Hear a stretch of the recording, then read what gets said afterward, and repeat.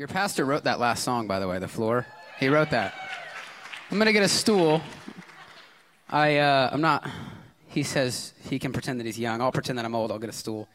No, I actually have ADD, I think. Mom, do I have ADD, you think? Yeah, I definitely have ADD.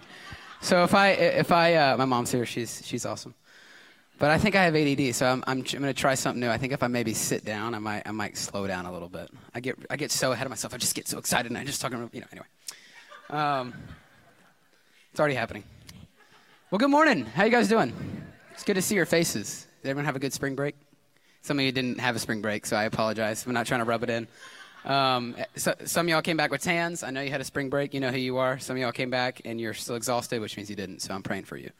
But the weather's beautiful outside, and I'm grateful to be at Beaches Chapel, where we had the freedom to take a few days off, and I'm grateful for it. Time with family. It was awesome. And praise the Lord for this weather. Amen.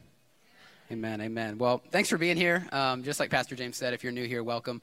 Beaches Chapel is a home for all to begin and grow in their relationship with Jesus. And no matter where you are in faith, I believe you are here for a reason.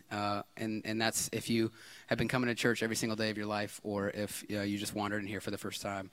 Nothing is new to the Lord, and his eyes see everything, and he holds everything together. And I believe he's drawn us here for such a time as this. We're in a series called March to Calvary, which we named... Well, Pastor James named, and it kind of has like two meanings, which I don't know if we did on purpose, but I'm going to act like we did. It's like the FedEx logo. You know, there's an arrow inside the logo, right? They did that by accident. The CEO said, "I like that because it has an arrow in it." Anyway, this is our two meaning series title called March to Calvary, because we started in March, which is this month, and we're going to Calvary, which is Good Friday. That's April 15th, which we will have a service for.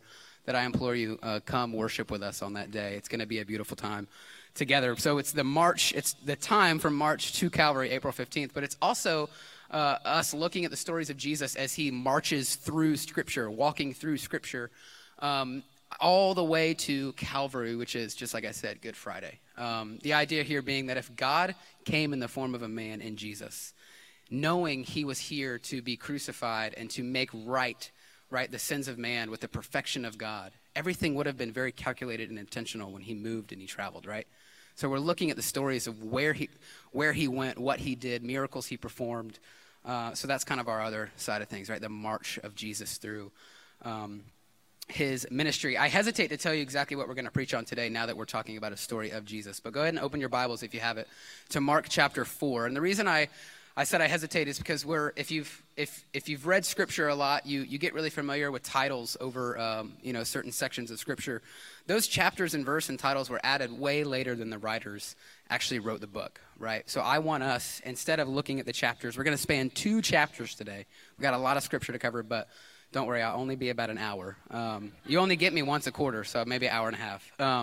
But I want to approach this Scripture with what the Hebrew people, the Jewish people used to say was ayin tovah, which means fresh eyes, good perspective. I want the spirit of wisdom and revelation to flood our minds and just open it up just a little bit more.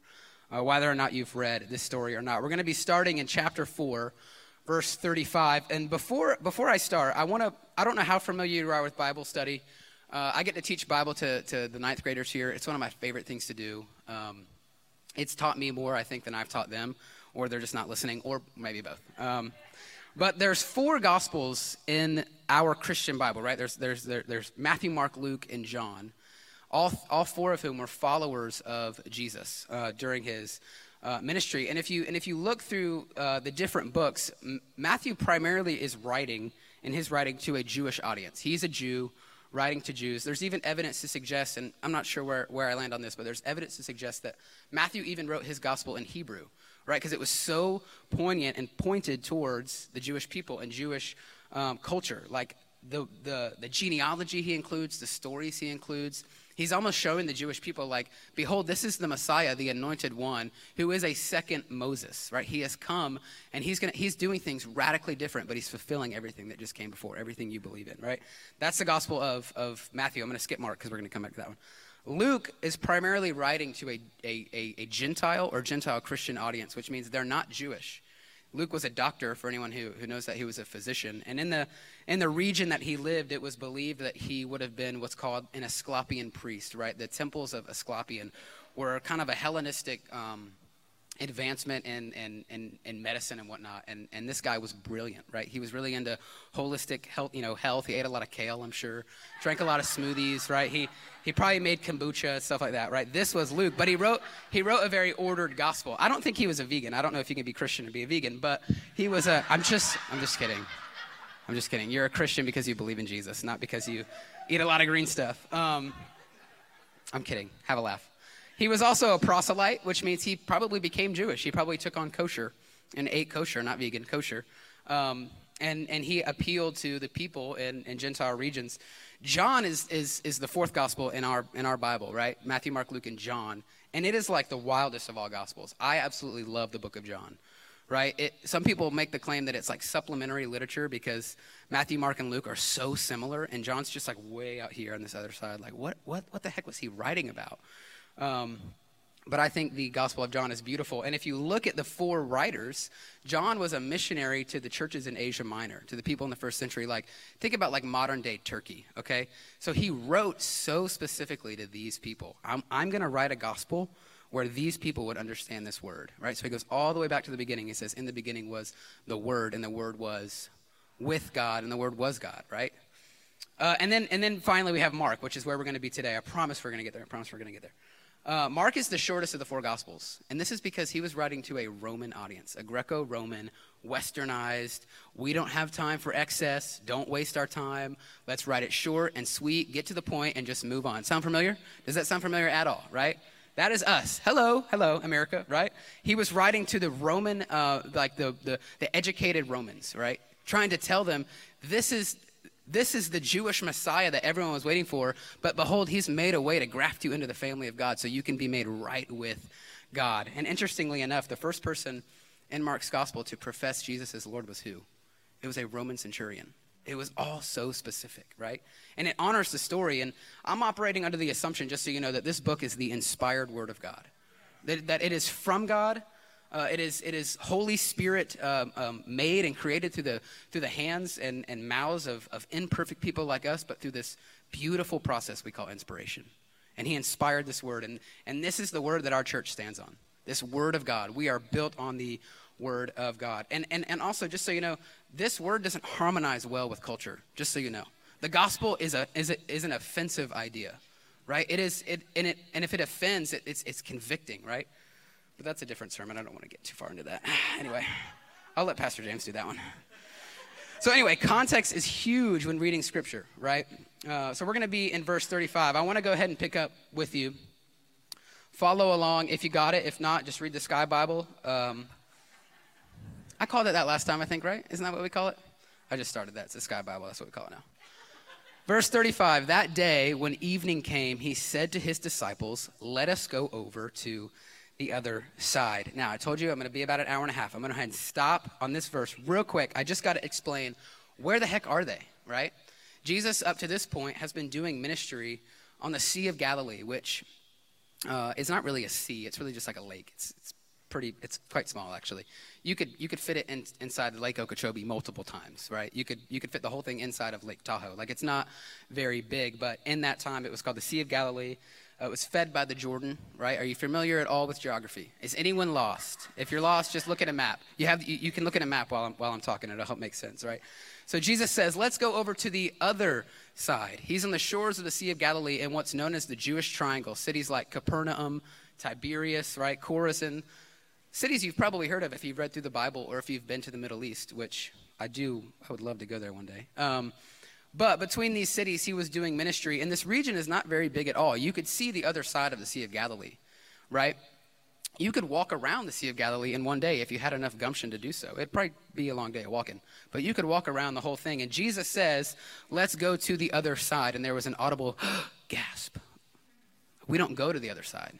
No, the other side is the Decapolis, which means Deca, 10. Apolis means like city, I think. That sounds about right? Metropolis from Superman, I think it means city. Indianapolis, there we go, there's one, right? I think it means city. If not, someone, correct me later. But he said, let's go to the other side. And the gasp didn't come from the fact that it was far away, right? It came from the fact that it was, that's the no-go zone. We don't go over there. Because the Decapolis were the most non-Jewish, Hellenistic, born from Alexander the Great cities on the other side of the Galilee, you don't go over there. In fact, if you said Decapolis as a Jewish Talmud, as a Jewish student, you were unclean for 6 days, right? You couldn't say Palatka because your mouth would be unclean for 6 days. You couldn't go over there, right? Some of y'all don't even know where that is. That's good, all right? It was the Decapolis, the 10 cities, right? Hellenism in this time, just so you know, I don't know how familiar you are with history, so I'm just going to go back a little bit. Alexander the Great was this great evangelist. He really was. I don't use that term jokingly, right? When Alexander the Great brought Hellenism to the world, if you know anything about Hellenism, it's all about advancement, technology, advancement in education, in healthcare, in gymnasium, right? In theater, in the arts, right? When he brought all of that to the world, there was a euangelion in the Greek, a gospel proclaimed. Behold, this is the kingdom of Alexander the Great, and its rule has no end, was what this gospel would say, right? So the idea of gospel, of euangelion, it's very familiar to these people, right? And up to this point, there hasn't been one like Jesus's. There just has been ones where it's like, look, we have a new theater. Look, we have a new hospital. Look, Hellenism, they actually found ways to move air, like the first form of like air conditioning, to manipulate and move air. It was incredible for its time, right? It's pretty cool, like no pun intended, because air conditioner, but you know what I mean. It was pretty cool for its time, right? And in this culture of Hellenism, these 10 cities rose up, and they were so not Jewish that's why there's such an audible gasp of, we're not going over there. We're not going to Alexander the Great's cities. We're Jewish. Behold, we're God's people. We will live in the hot without a hospital and not being educated, right? All these things, right? They're anti, like we're gonna secede from Hellenism, right? Are you guys tracking? Does that make sense? Right? On the other side of the Galilee, cities like, Damascus, and anyway, we can go. But it was the no-go zone. So we read, that day when evening came, verse 35, he said, let us go over to the other side. Gasp, right? Leaving the crowd behind, they took him along just as he was in the boat. There were also other boats with him. A furious squall came up, and the waves broke over the boat so that it was nearly swamped. Jesus was in the stern, sleeping on a cushion. I just want to stop here for a second. And remember, we talked about context. Who is Mark writing to? Well, he's writing to educated Romans in the first century.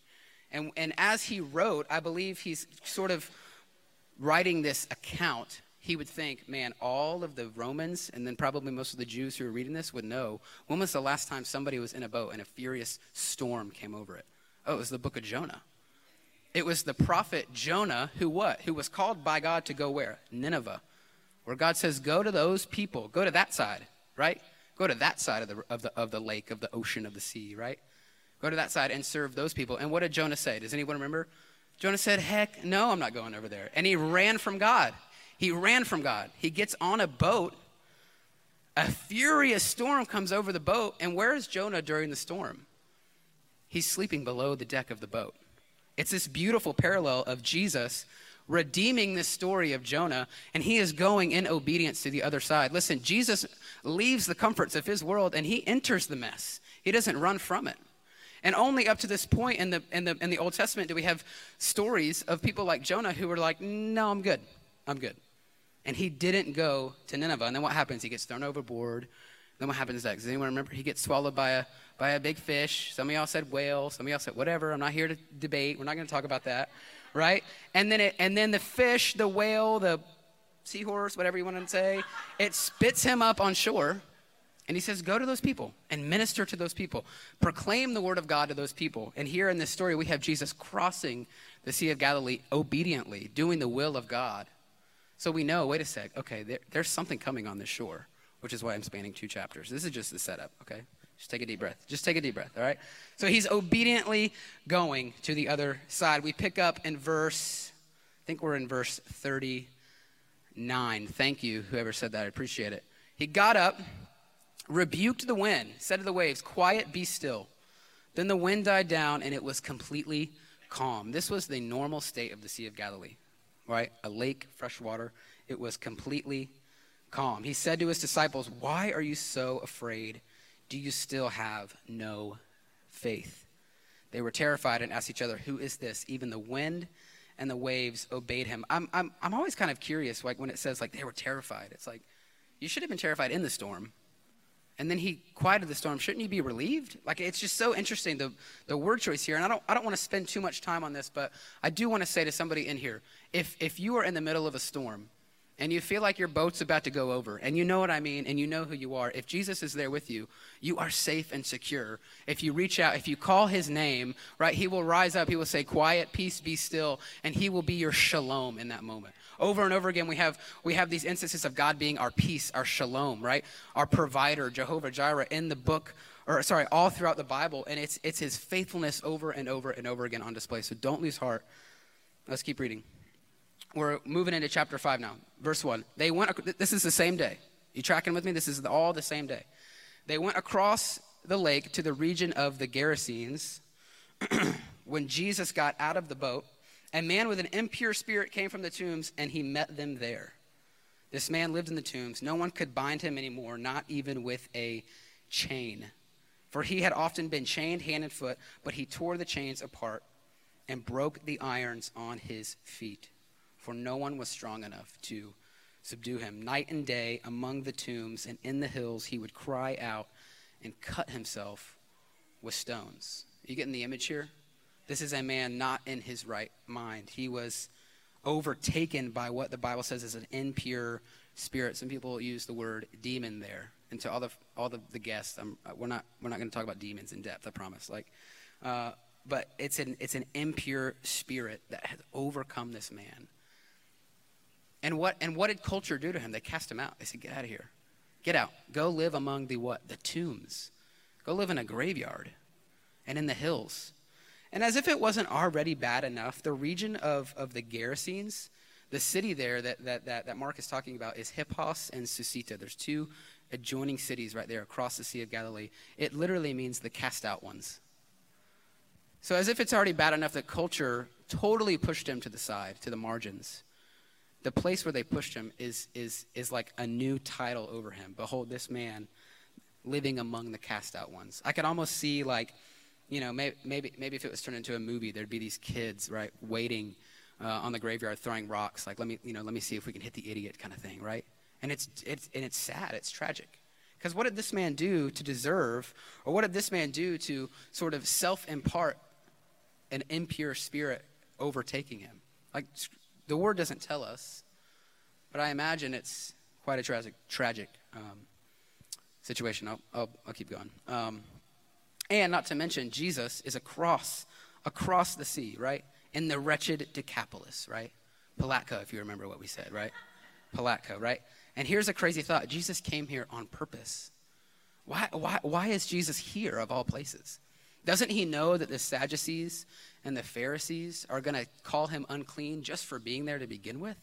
Does he not? I mean, he's taking on more like BS from those people. Really? I just said that in church. He is, but he's there on purpose. Because over and over, some of y'all just got that. Because over and over again, we see Jesus leaving the what? The comforts of his world to enter what? The mess of yours. You live in a messy situation. And Jesus would leave his comforts. He would leave heaven. He would put on a robe of skin, and he would come down and live among us. And in doing that and then living among us, he would take it another step, and he would go to the places, the margins, the cast out ones. Surely the places where us good people should not go, right? Let's keep reading a little bit. When he saw Jesus from a distance, this is this man with the impure spirit, he ran and fell on his knees in front of him. Verse 7, he shouted at the top of his voice, "What do you want with me, Jesus, Son of the Most High God?" Which, do you notice that even the demons know who Jesus is? That even the powers and principalities in the heavenly places, like Paul writes about, they know who Jesus is, and they shudder. James 2:19 says they know his name, and they shudder when they hear it. In God's name, don't torture me. For Jesus had said to him, "Come out of this man, you impure spirit." There's this little exchange that took place as the man's walking on the shore and Jesus is walking ashore, right? Jesus recognizes him, says, "Come out of that man, you impure spirit." And at the same time, this impure spirit, this demon is pleading with Jesus, in God's name, don't torture me. Have mercy on me, right? Then Jesus asked him, "What is your name?" "My name is Legion," he replied, "for we are many." And he begged Jesus again and again not to send them, or to send them out of that area, right? Or abyss is how we would read it in the ESV. Send us into the sea, right? Send us somewhere else, but have mercy on us, Son of God. Now remember, Mark is writing primarily to who? The Romans. Good job. You guys are doing great. This audience would have read this. I believe the recipients of this book would have read this and been like, the demon's name was what? Legion? Do you know what a legion is? A Roman legion is what? It's a gathering of troops. It's a measurement of troops. It's anywhere between 5,000 to 6,000 troops, and it's like one of the biggest displays of power the Roman Empire had in regard to military unit. And you have this demon inside a man saying, I am legion, behold, we are many. Well, of course you're many. You're 5,000 to 6,000 maybe, right? And you are tormenting this man. And not to mention the 10th Legion of Rome was stationed right there in that city with him. This was entirely intentional on Jesus' part to go and wage war on the culture that was existing at that time, right? The Roman, Herodian sort of Greco-Western culture at that time where you got to put granite countertops in your house and you got to go to the theater and you got to be in the best shape and have 8-pack abs, which I'm still working on, right? You got to do all the things. And Jesus comes and he wages war, I believe, on that culture in this way with this man. And he says, come out of that man. And sorry, I lost my notes. Told you I have ADD. Here we go. Sorry. Bear with me. ADD, remember? But the name of this demon, it was entirely true to the thing that was totally taking over this man, but it was also so intentional by the gospel writer and by Jesus himself, and it was coming headfirst at the powers at be in that time. Was Jesus big enough to take down a legion of demons? Yeah. Was Jesus big enough to take down a legion of Roman soldiers? Yeah, probably at the same time as well, right? Keep reading. A large herd of pigs, verse 11. A large herd of pigs was feeding on a nearby hillside. The demons begged Jesus, send us among the pigs. Allow us to go into them. I can imagine them pleading, please have mercy on us. Do not kill us. Let us go into those pigs. Which is so odd, right? It is. Thank you. It is odd. Verse 13. He gave them permission, and the impure spirits came out and went into the pigs. The herd, about 2,000 in number, rushed down the steep bank into the lake where they were drowned. 2,000 pigs. I know it's not 5,000 to 6,000, but 2,000 pigs. Is this not a picture of Jesus taking down the legion? Right? He cast them into the pigs. The pigs say, don't destroy us, don't kill us, and then they just go right into the ocean anyway. So or the Sea of Galilee anyway. So they die anyway. They take a mad sprint down the hill of the Sea of Galilee and plunge right into the water, which, just so you know, just contextually, any large form of, large body of water to any Jewish student was known as abyss. It was known as tohu vavohu in the Hebrew because it was this big chaos, like nothingness, sort of what's down there we don't know. Like the Jewish people, they weren't water people, right? They fished from maybe 100 yards offshore, but they weren't divers. Like they weren't they didn't go to the beach recreationally. They did what they had to do, and then they got out of the water. They were not water people. And this idea of the water being chaos or abyss or nothingness comes from Genesis chapter 1, when it says the Spirit of God was hovering over the face of the water. It was nothing.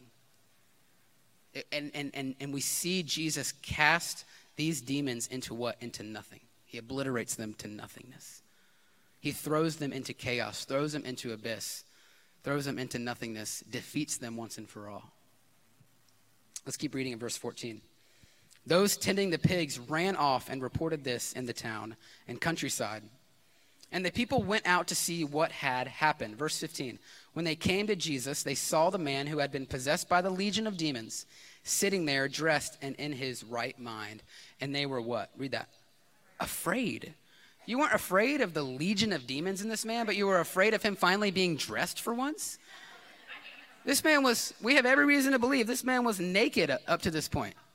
Just running around the shores of the Galilee, completely naked. And you weren't afraid by that. No, you were afraid by the fact that he is in his right mind, which makes me think, oh, what a transformation.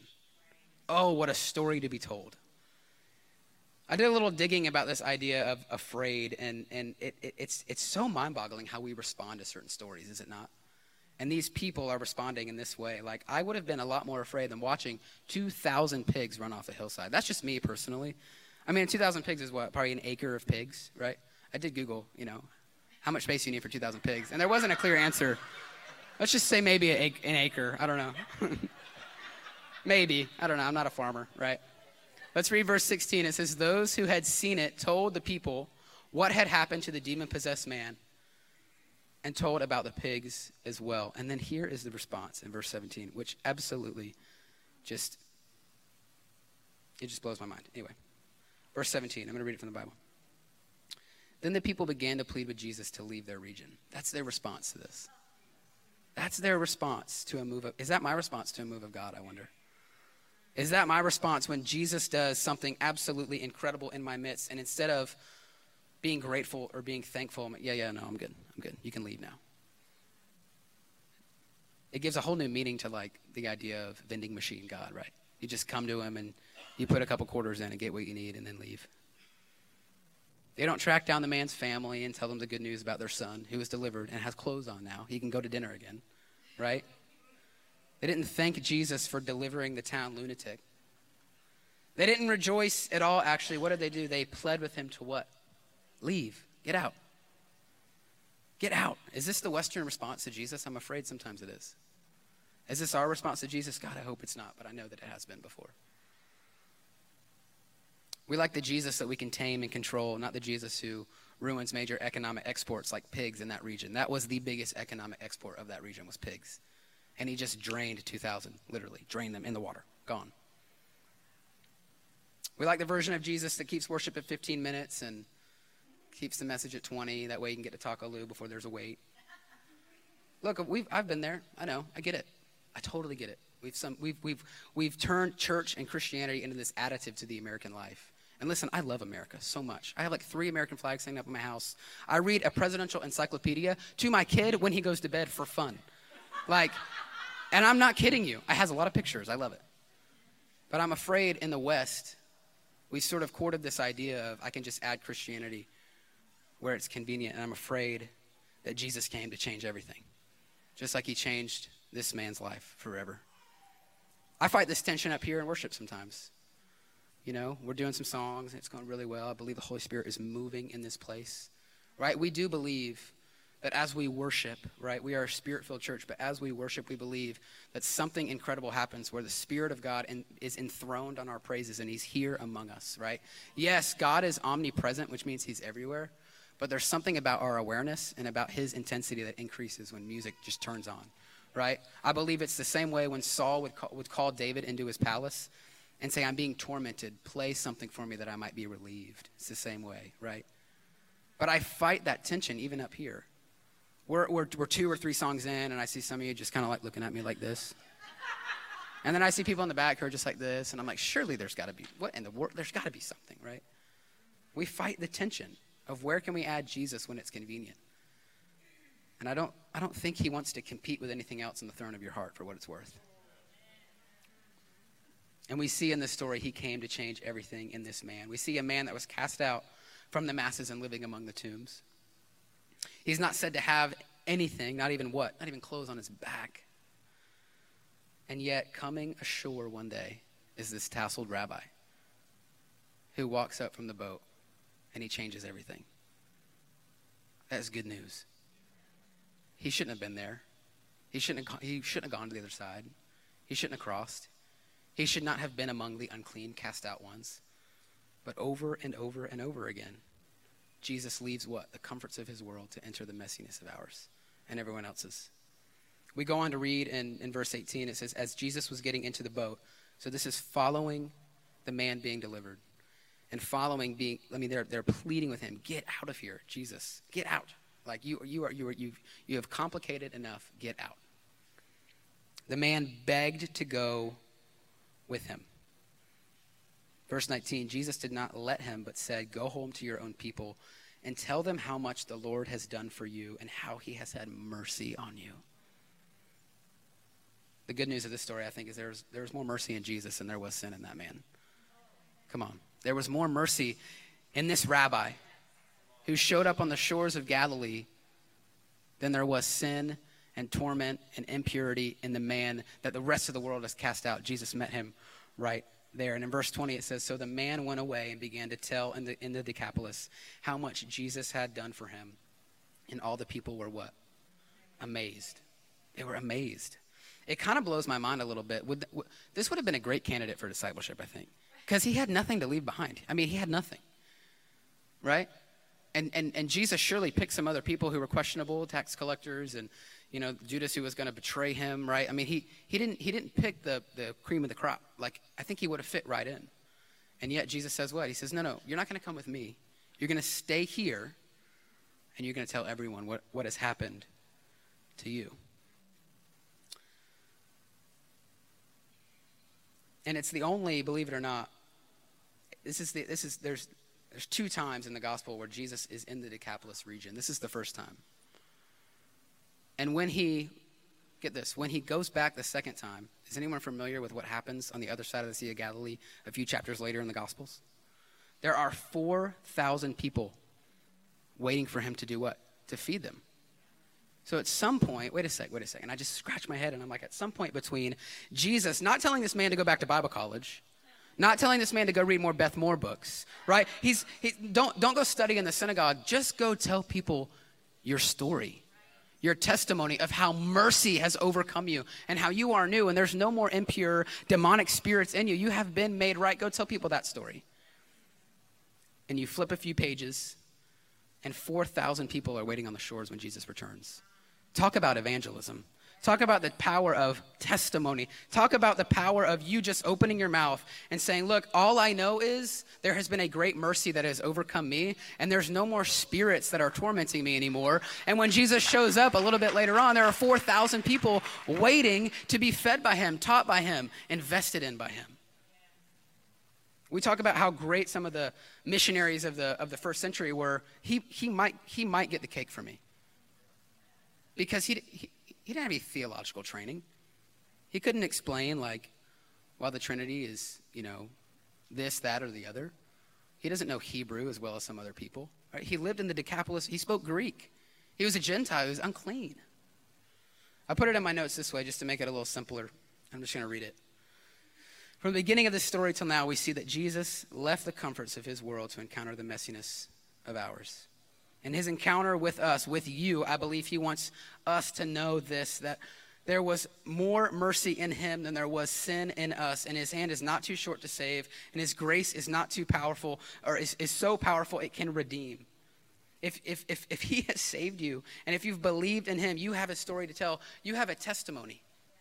You have a story of deliverance. You don't need more Bible training or theological experience, though I do think you should plunge yourself into understanding the scripture 100%. You need to start sharing your story, though. You need to start sharing about his goodness and mercy in your life that followed you all the days of your life. You were blind, but now you can what? You can see. You were dead, but now you are alive. This is our story. And where sin grew deep, listen, his grace ran infinitely deeper. And it always will run deeper. This is the gospel that he chose you, right in the messiness of your life. And he loved you. And he redeemed you, not because you deserved it. You certainly haven't earned it. The only thing we've earned is an eternity separated from a perfect and holy God. But Jesus bridges the gap in the gospel. And he says, I will make a way when there was no way. I will not consider equality with God something to be grasped, but I will pour myself out as an offering so that you might be right with the Father forevermore. This is the good news that we are preparing for all the way up to Calvary. That when he went to the cross, it counted for something. We started reading in verse 35 of chapter 4. I want to go back just a little bit. I want to go back just briefly. I want to share something with you. So rabbis would teach quite extensively. And then they would take their students, their talmids, out into the world, and they would show them practically what they just learned. Right? So they would go out to the market. They'd go out to the synagogue. They'd go out to the Sea of Galilee. And they would put to practice the lessons that rabbis had just walked through. And in verse 30, I think this is the setup for these two chapters entirely. Read with me in verse 30. It said, again he said, what shall we say the kingdom of God is like? Or what parable shall we use to describe it? It is like a mustard seed, which is the smallest of all seeds on earth. Yet when planted, it grows and becomes the largest of all garden plants, with such big branches that the birds can perch in its shade. With many similar parables, Jesus spoke the word to them as much as they could understand. Some of y'all are like, why are you talking about a mustard seed tree now, right? But if this parable, go ahead and have the band can go ahead and come on up. If this parable is all about multiplication, if it's all about small beginnings, if it's all about fruit, tell me how Jesus going to the most wretched of wretched places and choosing a man that the world has completely written off is not kind of starting small when trying to evangelize to a whole region of the Galilee. He started with the most uncommon of messengers, the mustard seed. And yet when he goes back, there are 4,000 people waiting for him there. Tell me how that's not branches that have created shade for the people of God to now be taken care of. He sets up this whole account. And what's super cool, if you keep going, we can go back and look at excavations, right, of this region. And we know that there are many churches that kind of sprawled up in this region. All throughout the Decapolis. Remember, 10 cities, all up and down from the Jordan, the Galilee, and all the way down in the Middle East. There are churches everywhere, big and small. So we know that this man, as he's going out, not only is he evangelizing to those people, there are churches being planted, God-glorifying churches where they're getting the word of God, and this nation, this entire region is being transformed by what? The good news, the gospel. But that behold, mercy it's among us. But what's even cooler is we know in Hippos and Cecita, where this story took place, there is a cathedral there. Now, in the first century, really in the first couple hundred years of early church history, up till about 350 AD, a cathedral meant that there was a bishop who lived in that area. A bishop, I mean like a head honcho, right? Like Pastor James on steroids, right? Not physical steroids, like spiritual steroids, right?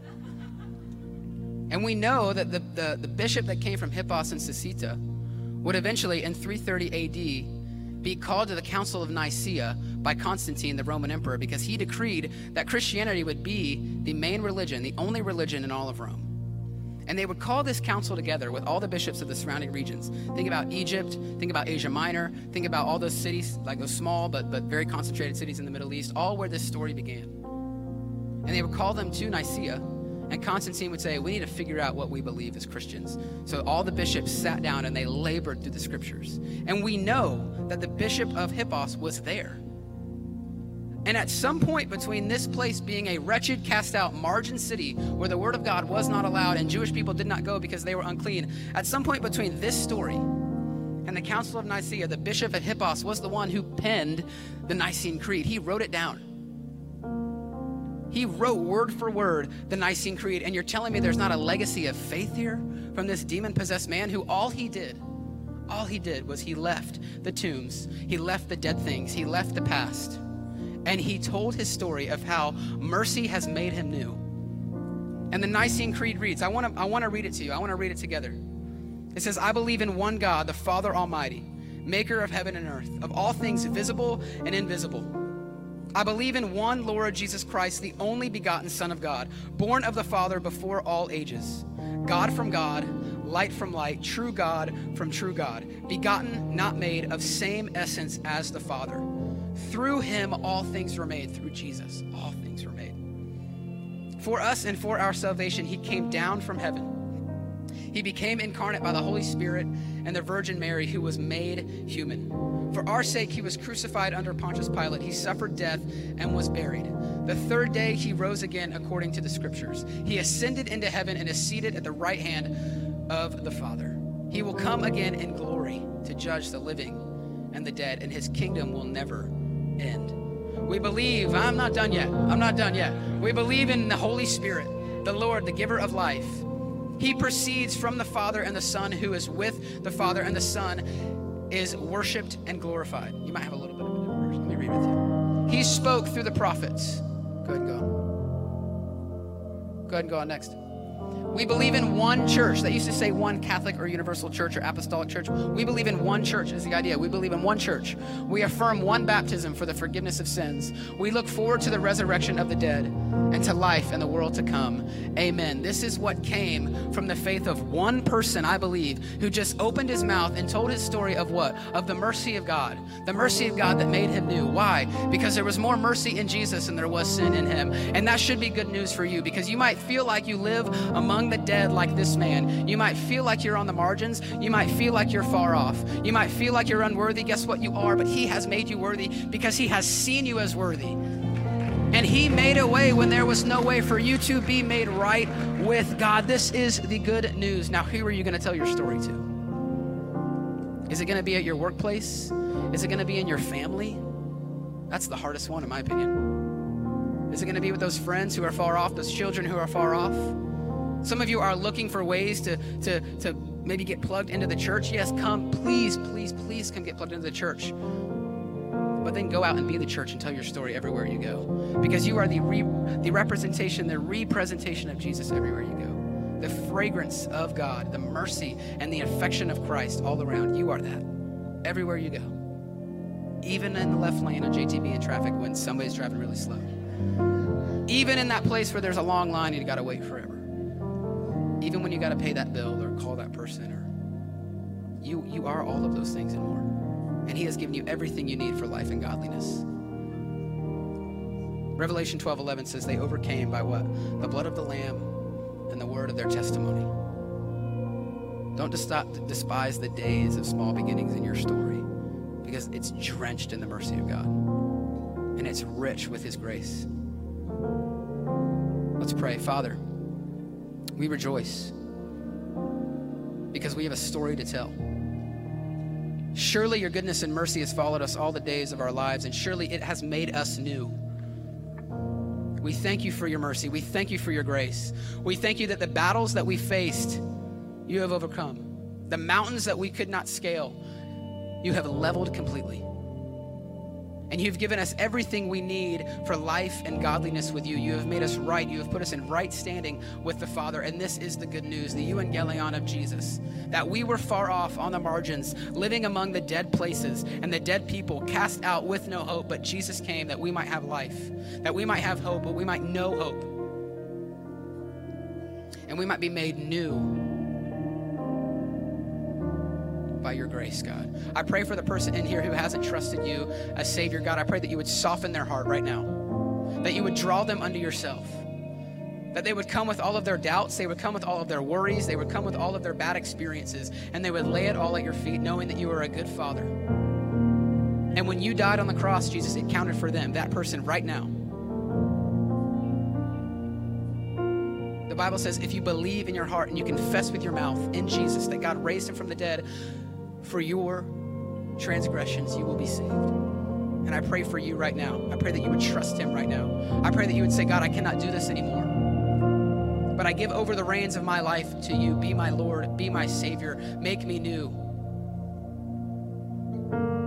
And I pray for a grace and a strength among the people in this room to not see their story as something that taints their effectiveness, but when they see it as power, because it puts the power of God on display, the mercy of God on display, the love of God on display, that we were lost, that we were broken, that we were blind, but now we see, we were lame, but now we can walk, we were dead, but now we are alive because of you. Jesus, you've made everything new. We are forever grateful. We are forever grateful. It's in your name we pray. Amen. Why don't you stand and we can worship today.